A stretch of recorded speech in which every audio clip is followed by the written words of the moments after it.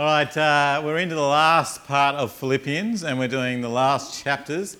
And remember what I said, next week it's going to be the Philippian wrap. So I don't want you to wrap and go away. I want to wrap and come here with that verse in your mind and you've thought about it and to share what God has spoken to you through it.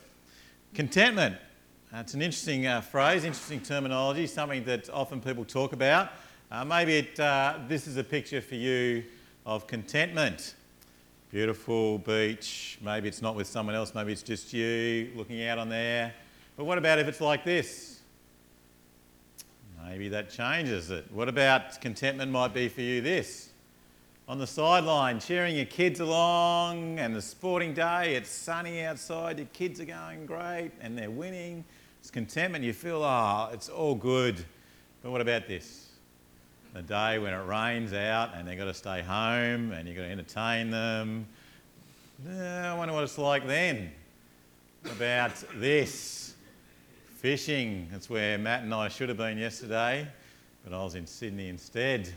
That's great, isn't it? Out there, about to wet a line, about to grab the biggest mackerel or snapper you have ever seen. But what about this? What's it like then? That's when we hit the whale. It's a real picture. I'm behind taking it as Matt's sitting there. No. What about that?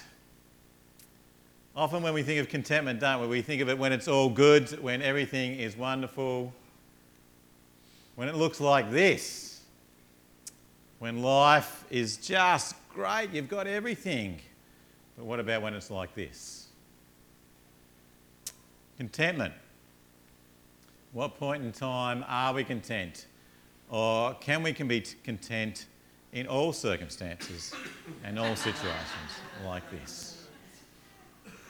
Well, that's what we're going to be thinking about this morning. We're going to be thinking about contentment, and a contentment that is something that we have through every circumstance and every situation. Be the good, the bad, or the ugly, that we can be content in every situation. So we're going to read the Bible this morning, and we're going to be looking at... there you go. In a sense, here's a definition for you. The state of being mentally or emotionally satisfied with things just as they are. Peace of mind, contentment. Well, let's have a look at Philippians 4, will you, with me? Verses 10 through to 23. It'll be on the screen, but if you've got Bibles, you can open them up with us as well. Philippians 4, verses 10 through to 23. And I think I'm reading it today, am I? Oh, Anne-Marie, I did know that too, didn't I? See, you've got to be content even when your brain fades. Anne-Marie's going to read that for us. Thanks, Anne-Marie. Is my mic not on? This one?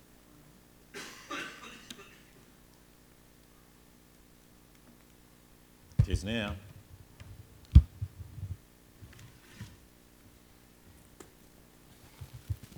Philippians chapter 4, verses 10 to 23. I rejoice greatly in the Lord that at last you have renewed your concern for me. Indeed, you have been concerned, but you have had no opportunity to show it. I'm not saying this because I'm in need, for I have learnt to be content, whatever the circumstances. I know that it is to be in need. I know what it is to have plenty. I've learnt the secret of being content in any and every situation, whether well-fed or hungry, whether living in plenty or in want. I can do everything through him who gives me strength. Yet it was good of you to share in my troubles. Moreover, as you Philippians know, in the early days of your acquaintance with the gospel, when I set out from Macedonia, not one church shared with me in the matter of giving and receiving, except you only. For even when I was in Thessalonica, you sent me aid again and again when I was in need. Not that I'm looking for a gift, but I'm looking for what may be credited to your account. I've received full payment and even more. I'm amply supplied. Now that I have received from Epaphroditus the gifts you sent, you are a fragrant offering, an acceptable sacrifice, pleasing to God. And my God will meet all your needs according to his glorious riches in Christ Jesus. To our God and Father be glory forever and ever. Amen. Greet all the saints in Christ Jesus. The brothers who are with me send greetings. All the saints send you greetings. especially those who belong to Caesar's household. The grace of the Lord Jesus Christ be with your spirit. Amen.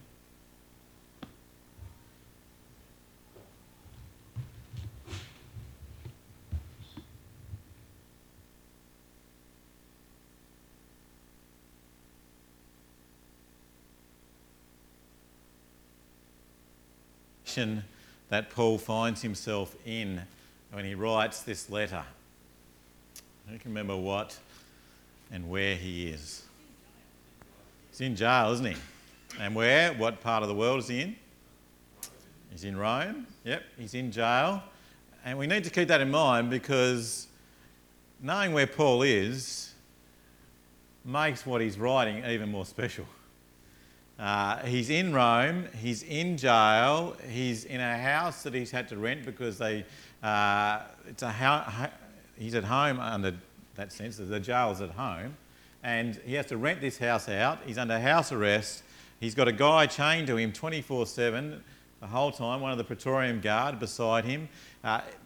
He doesn't have his own food or anything. People have got to bring him food. People have got to come and look after him and care for him.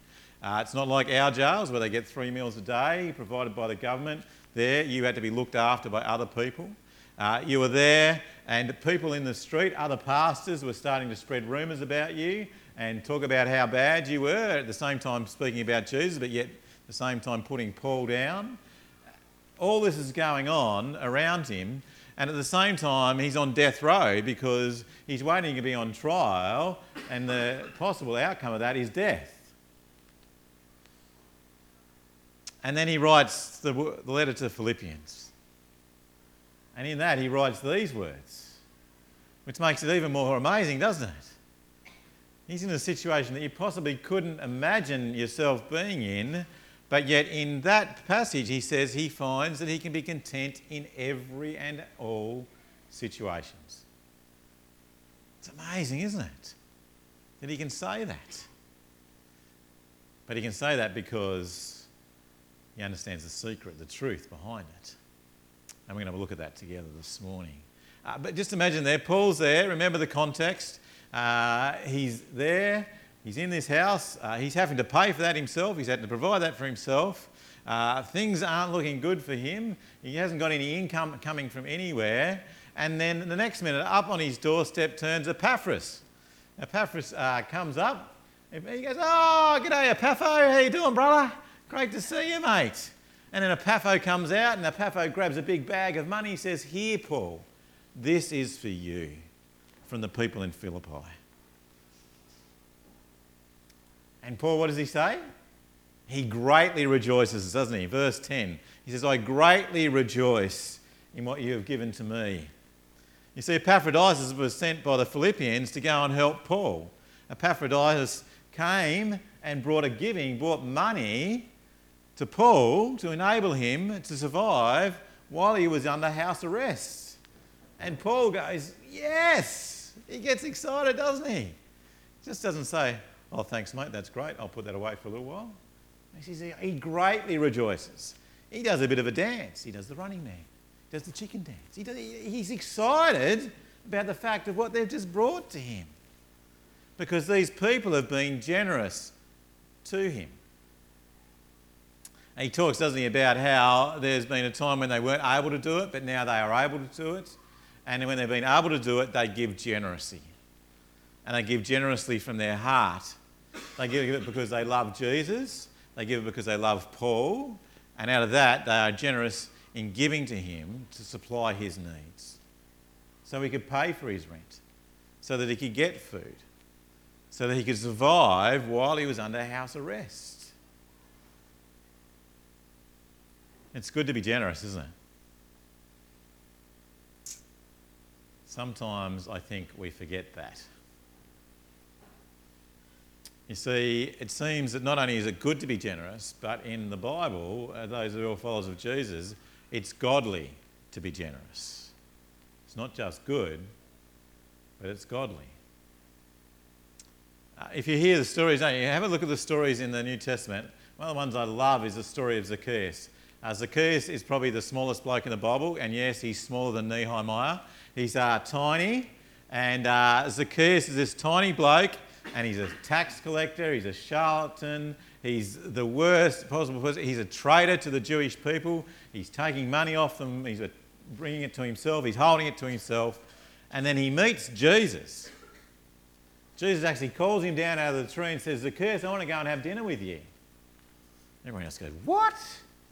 Dinner with that scumbag? Why would you go and do that? He's the pits. Jesus says, no, I want to have dinner with you. And then when Jesus goes and has dinner with Zacchaeus, what does Zacchaeus do immediately after he spends time with Jesus? Yeah, he does, doesn't he? We don't even actually hear that he repents, but we see that he repents. What Zacchaeus does is he meets Jesus, he is transformed by Jesus, he does believe and trust in Jesus, and immediately it doesn't say what he says, but it says what he does. And what does he do? He gives. He generously gives.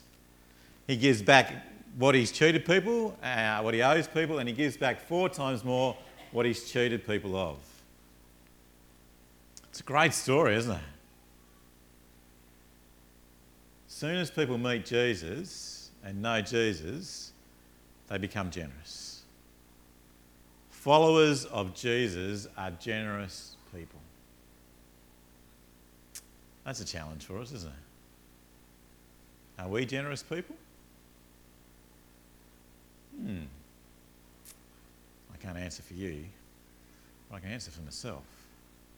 You see, I think we've been conned into getting and having the Jesus of the middle class society. I think we've tended to think we've made Jesus to look like we think a middle class Australian should look like.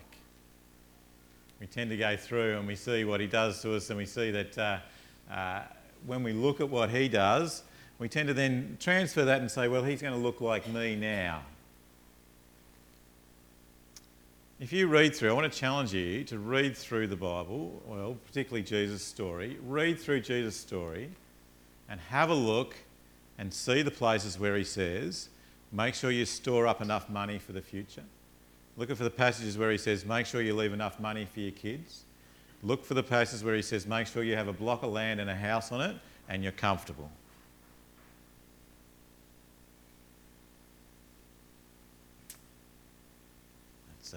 They're not there, are they? They're not there. Now, I have those things. So I'm not speaking just to you, but I'm speaking to me. I'm wondering whether we have lost a little bit of the edge of what Jesus says. Jesus says, if you follow me, you won't have a house, you'll be like foxes in holes. If you follow me, then you'll lose everything to gain everything. I think sometimes we've moulded Jesus into our middle class particular thing and say, well, you've got to have enough money, and you've got to have enough money for your retirement, you've got to have enough money for all these things that you need to do. You need to leave enough money for your kids so that they can survive. Now, I'm not saying that they're bad things, but I want to challenge you to think whether they're the things that God wants you to do with your money. You see, when we see Jesus talk anything about money, in the New Testament, anything about money, it's about giving away money. It's about being generous with the money. There's nothing bad about making money. Jesus doesn't say that it's bad to make money, but he says it's bad to hoard money. Your money is given to you to be generous with it. In the scriptures we see when people have money, and there are Christians who don't have money, the people who have money give to those who don't and provide for those who don't. It's a challenge, isn't it? I can think about me, and I've got a father-in-law who's very generous and has given us money at different times, and I think, so what do I do with that, Paul? What do we do with that? And the challenge is I've got to be generous with it. Some of these know old Ralphie Fowler. Can you remember Ralph Fowler? Some of you remember Ralph. Ralph told me he was converted in 1950, but his wallet wasn't till 1970. He says the last thing for him to be converted was his wallet. And, you know, I've got Scottish heritage. You open up my wallet and butterflies come out of it, you know. We have this real sense, don't we? We have this strong sense in our Western society, and particularly in our middle class society, is we've got to hold on to our money, or we've got to buy the things to make ourselves comfortable.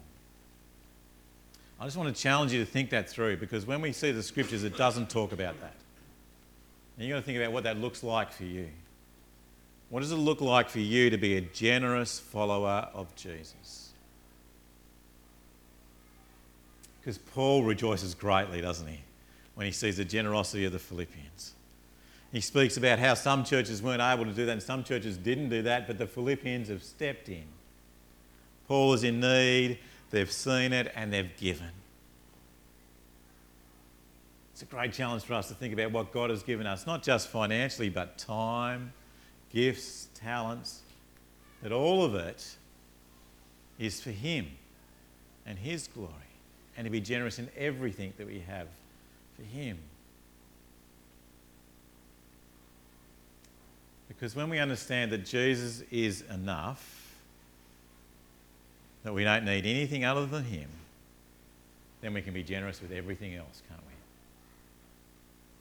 If we come to that deep sense of knowing that Paul says to live is Christ and to die is gain, that to live now is all about Jesus, to die is to be with Jesus forever, that Jesus is enough for everything, then it means that everything else that we have we can be generous with because we have everything in Him. And that's why Paul can say that he can be content in every situation. So let me encourage you to think about that. Think carefully that you haven't turned Jesus into your middle class, Christian-looking Jesus. Think about what that means for you. Now, the good thing in the Bible, it doesn't give you a bunch of rules of how that's got to work out for you. But it's a heart thing, isn't it? It's a heart thing as you sit down and think that through and pray that through and ask God to reveal that through in you. Then you'll be able to be generous in what you have. How's that for a nice picture of middle-class Jesus for you? I couldn't find one on the net and I thought, but sometimes we've done that to Him, haven't we? We've made Him just look like us. Sometimes we tend to make Jesus in our image rather than us becoming like His image.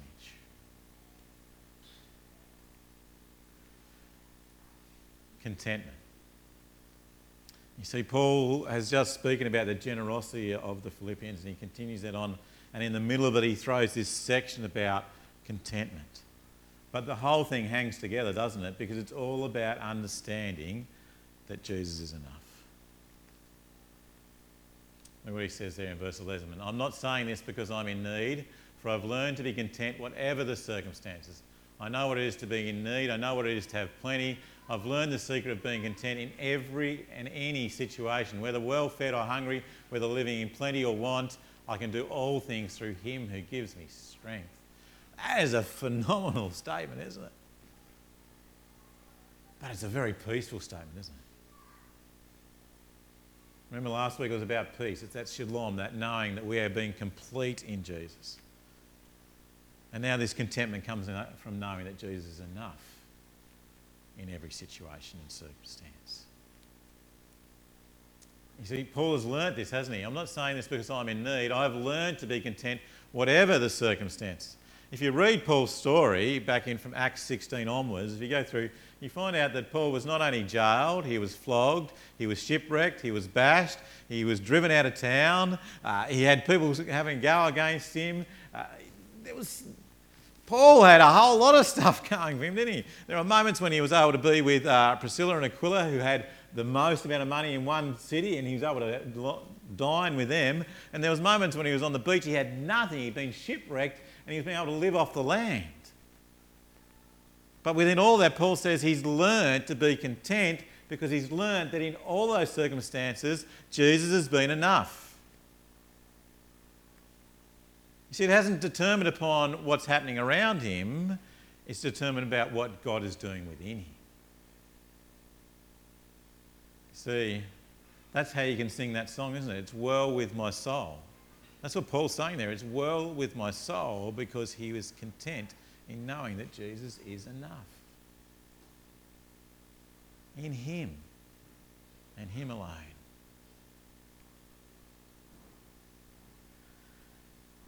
It's amazing, isn't it? We live in this world where we have everything, but we have probably the most discontent society that we've ever had. We have access to just about every pleasure that we want, but yet we're so disengaged from everything around us. You see, happiness seems to be the goal of this world, but happiness is dependent upon happenstance. That's where it comes from. Happiness is dependent about what happens to you. But contentment comes from knowing about what God is doing within you.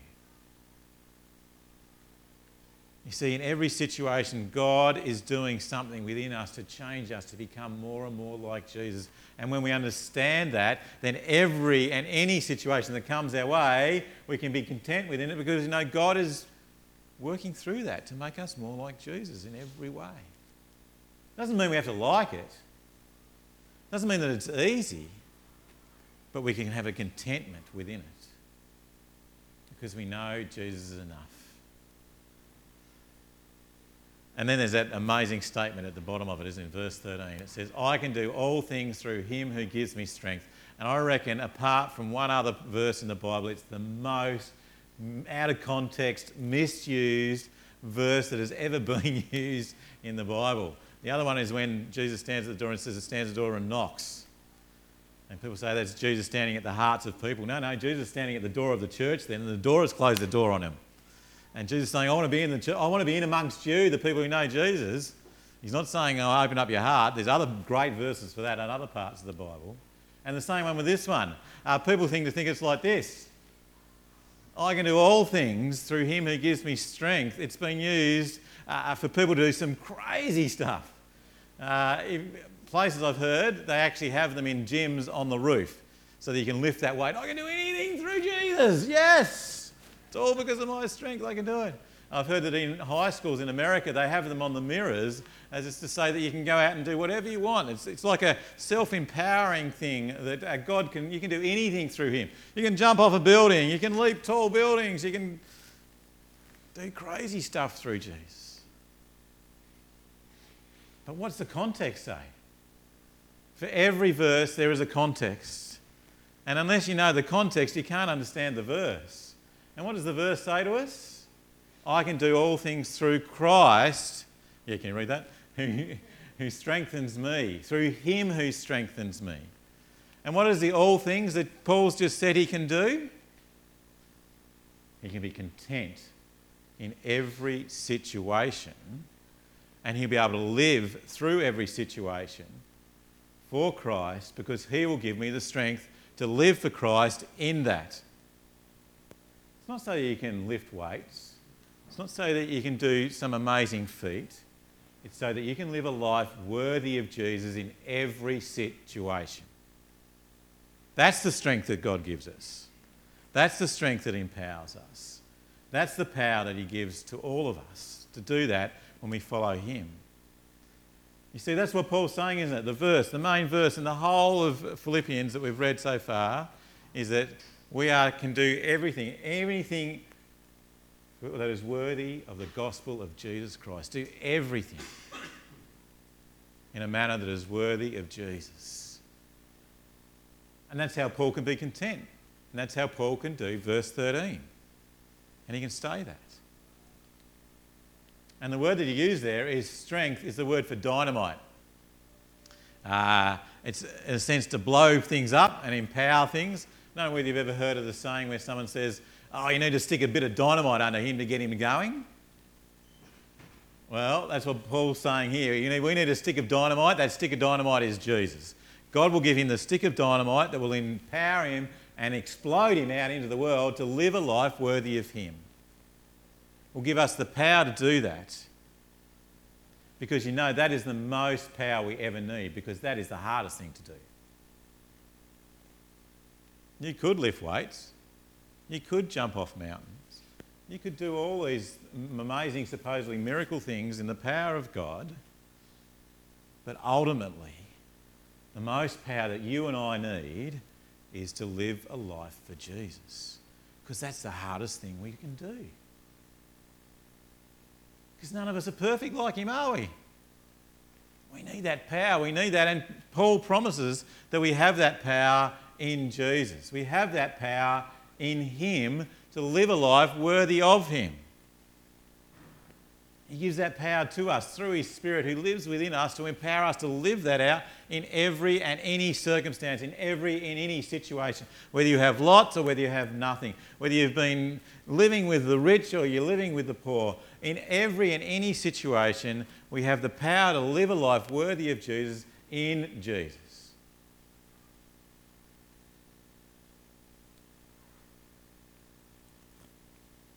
I saw this the other day. It says, Snoopy, sometimes I wonder how you can stand being just a dog.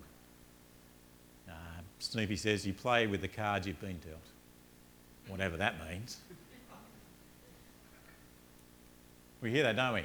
We cannot change the cards we are dealt, just how we play the hand. But we need, as followers of Jesus, one more line there.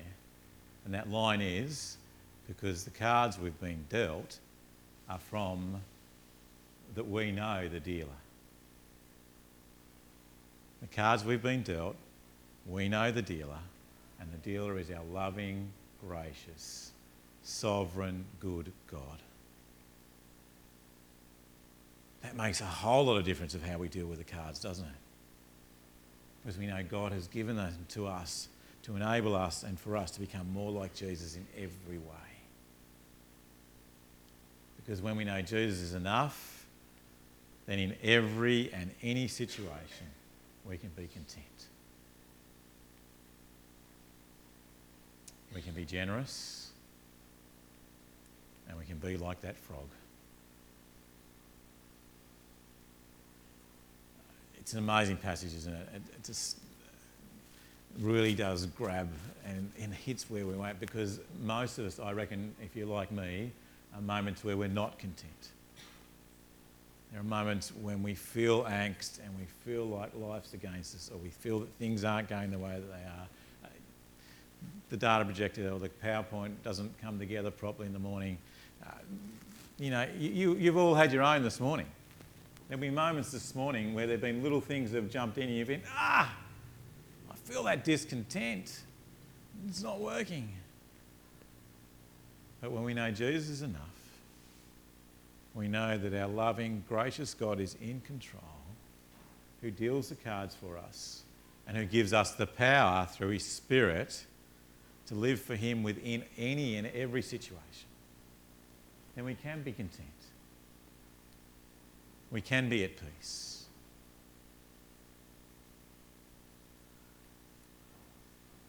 And we can know that everything that comes our way is ultimately for the glory of God. That's how Paul finishes that passage, doesn't he? In verse 10, he says, to our God and Father be glory forever and ever. Amen. Every situation and circumstance that comes our way is an opportunity for us to live to the glory of God, to shout how great he is in that. I reckon it's just as tough when you've got a lot, and probably even tougher than when you've got a little.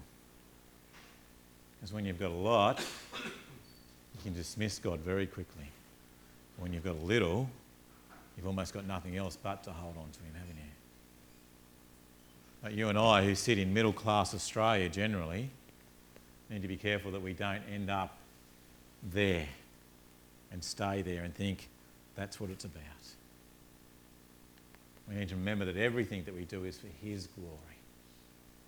And then he says at the end, the grace of the Lord Jesus Christ will be with your spirit. Amen. What a lovely way to finish Philippians, isn't it? Because in the end, the grace of God to us through Jesus is that he gives us life now in Jesus. He gives us life for eternity in Jesus. And as we understand that, and that becomes a central part of who we are, then we can live a life worthy of Jesus because we're empowered by him. We know who he is. And we know he's the one that's dealt us the cards. And he wants us to become more like Jesus in every situation and circumstance that comes our way. Jesus is enough. He's enough for our life now. He's enough for our eternity. When we know that, then we have peace and then we're content. Let's pray.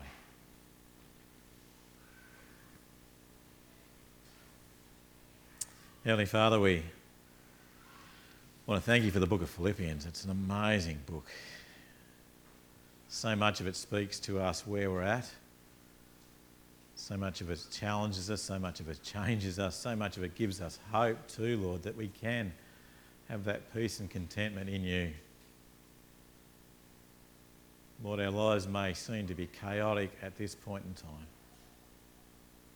But Lord, you can speak into that. You can transform us. You can give us a peace and contentment within it to see that you, Lord, are wanting us to bring you glory, that you are wanting to give us that peace and grace that comes from you, Lord.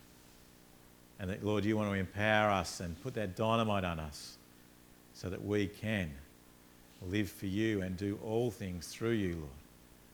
And those all things are to live a life worthy of you in every single circumstance and situation that comes our way, Lord. May we know that. May we experience that, Lord. We ask this in Jesus' name. Amen.